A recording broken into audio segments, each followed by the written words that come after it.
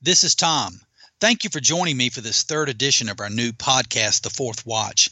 Like all of our episodes, including the first two and every episode going forward, today's will be brief, fewer than 4 minutes. I know our first two were under 3 minutes and 30 seconds. And by the way, I encourage you to go back and listen to episodes 1 and 2, and I'll tell you how to access those near the end of today's discussion. Anyway, today, I want to talk briefly about encouragement and the importance of encouraging others. And I know that sounds sickly sweet to some ears, but encouragement, regular daily encouragement, is critical to life and well-being. And I'm not talking about hollow flattery. No one benefits from the nonsense of false or hollow flattery, but sincere encouragement. God exhorts us to encourage others. Why? One reason is that we often don't. We've instead twisted ourselves into believing that it is somehow easier and safer to willfully ignore someone. That, or we cleverly damn them with faint or false praise.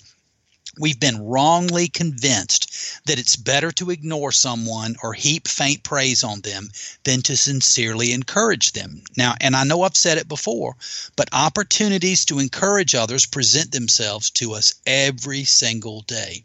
But we don't. And why do we ignore or dismiss these opportunities? Well, we're selfish, and yes, I'm guilty too. Or we wrongly believe that by encouraging others, we demonstrate weakness, or perhaps we might give away too much of ourselves, which is nothing more than the lies from the age-old enemy, the father of lies. So what are some of the opportunities to encourage? Well, little things like simply smiling at someone, complimenting them about something, clicking the little like button on their social media post. Gracious, that may be one of the easiest things we can do. There are zillions of ways in which we can encourage others, and we'll share more ideas later.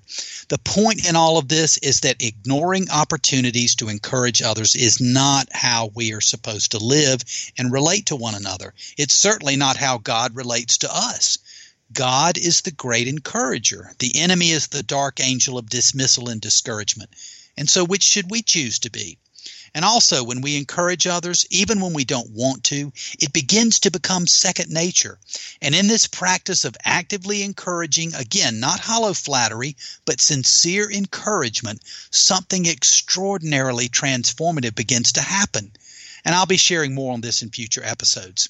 In the meantime, I encourage you to read my short little book on encouragement. It's entitled, Why Encouragement? It's free, and you may download a PDF version of it from my website. Simply visit uswriter.com. That's USWRITER.com. When you're there, scroll down to the bottom of the page and look for a little box on the bottom right-hand corner that says, Why Encouragement? Click on that and you'll have the book.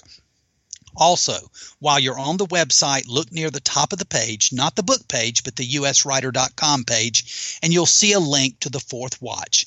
Click on that, and you'll have access to the previous two equally short episodes. Anyway, thank you for listening. Tell others. Our next podcast will be in a week or less. Then they'll likely be every 2 weeks. And God bless all of you.